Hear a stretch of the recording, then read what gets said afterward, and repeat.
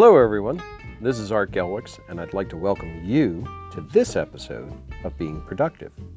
Since we're all about being efficient and effective at work and at home, let's get started.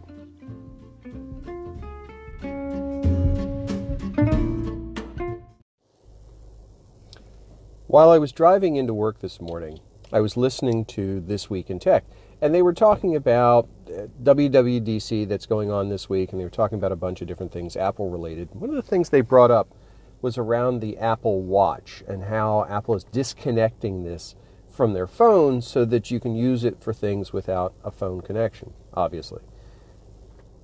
They brought up this idea of using it for, I forget which of the hosts talked about it, using it to remind yourself that you have medications to take. So they said, yeah, they're bringing out an app to do this. And that's what kind of stopped me in my tracks a little bit. I don't know why this is a burr under my saddle, but it is. Do we need an app for every little thing? When you think about the number of apps that you have on your devices to do specific tasks, is that really necessary? I mean, take this example, reminding yourself to take medications. I'm willing to bet there's at least 5 apps on your device. I think about my smartwatch. I wear a Samsung smartwatch.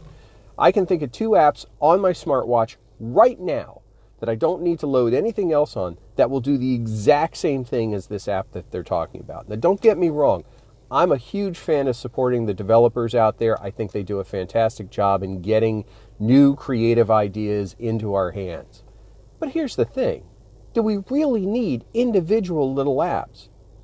If we're going to be focused on being productive, we need to think about ways to use the tools we have to their utmost, rather than saying, I'm not creative enough to come up with a way to apply this, so I'm going to look for somebody else's idea of how to implement this solution. Think carefully about the tools that you have available to you and the multitude of different ways you can apply them. I'm going to challenge you today. Take one app or one program that you use today and find 3 new ways to use it. I'll bet you it's not going to be as hard as it sounds. And those 3 new ways will help you become more productive. Now, not only do I produce my own podcast and I participate in another one, but I'm a huge podcast nerd. I listen to podcasts all the time. Matter of fact, that's primarily what I listen to, even more so than music. And I've taken to using Google Podcasts on Android as my podcast app of choice. Now, it's not the best one out there. Hands down, there's other apps out there that have better features. Honestly, on iOS, I don't even know what the apps are out there. I'd love to hear from you, and you can tell me what are the really good podcast apps on iOS. But for me, I've taken to using Google Podcasts because of one specific set of features that has really helped me be more productive in listening to podcasts. I've discovered that Google Assistant can control Google Podcasts. So if I'm driving, which is often one of the times I'm consuming the podcasts that I listen to, I can say, hey, Big G, skip forward 30 seconds. Or, hey, Big G, skip back 30 seconds or go back 30 seconds.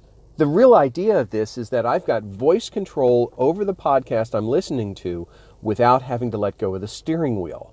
This is a huge thing because I can say skip forward 5 minutes or 10 minutes or 15 minutes if there's a topic in the podcast that I'm not interested in listening to.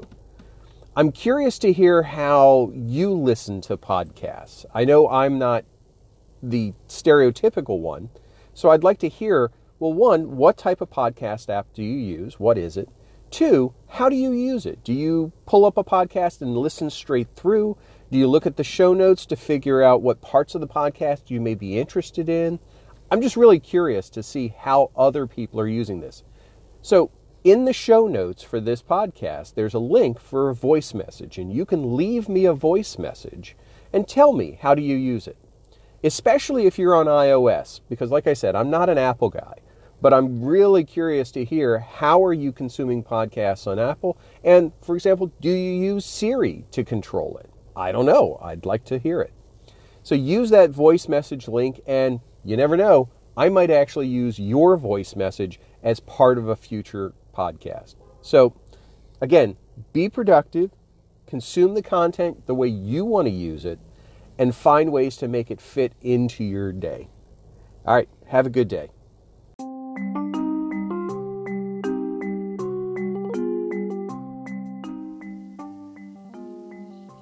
Thanks for listening today. If you found this interesting and useful and you'd like to hear more, make sure you subscribe to Being Productive on the podcast app of your choice so you never miss an episode. We'd also love it if you'd become a supporter of the show by using the link in the show notes. Also, please like and share this and other episodes so we can help as many people as possible in being productive. Thanks again, and we'll catch you next time.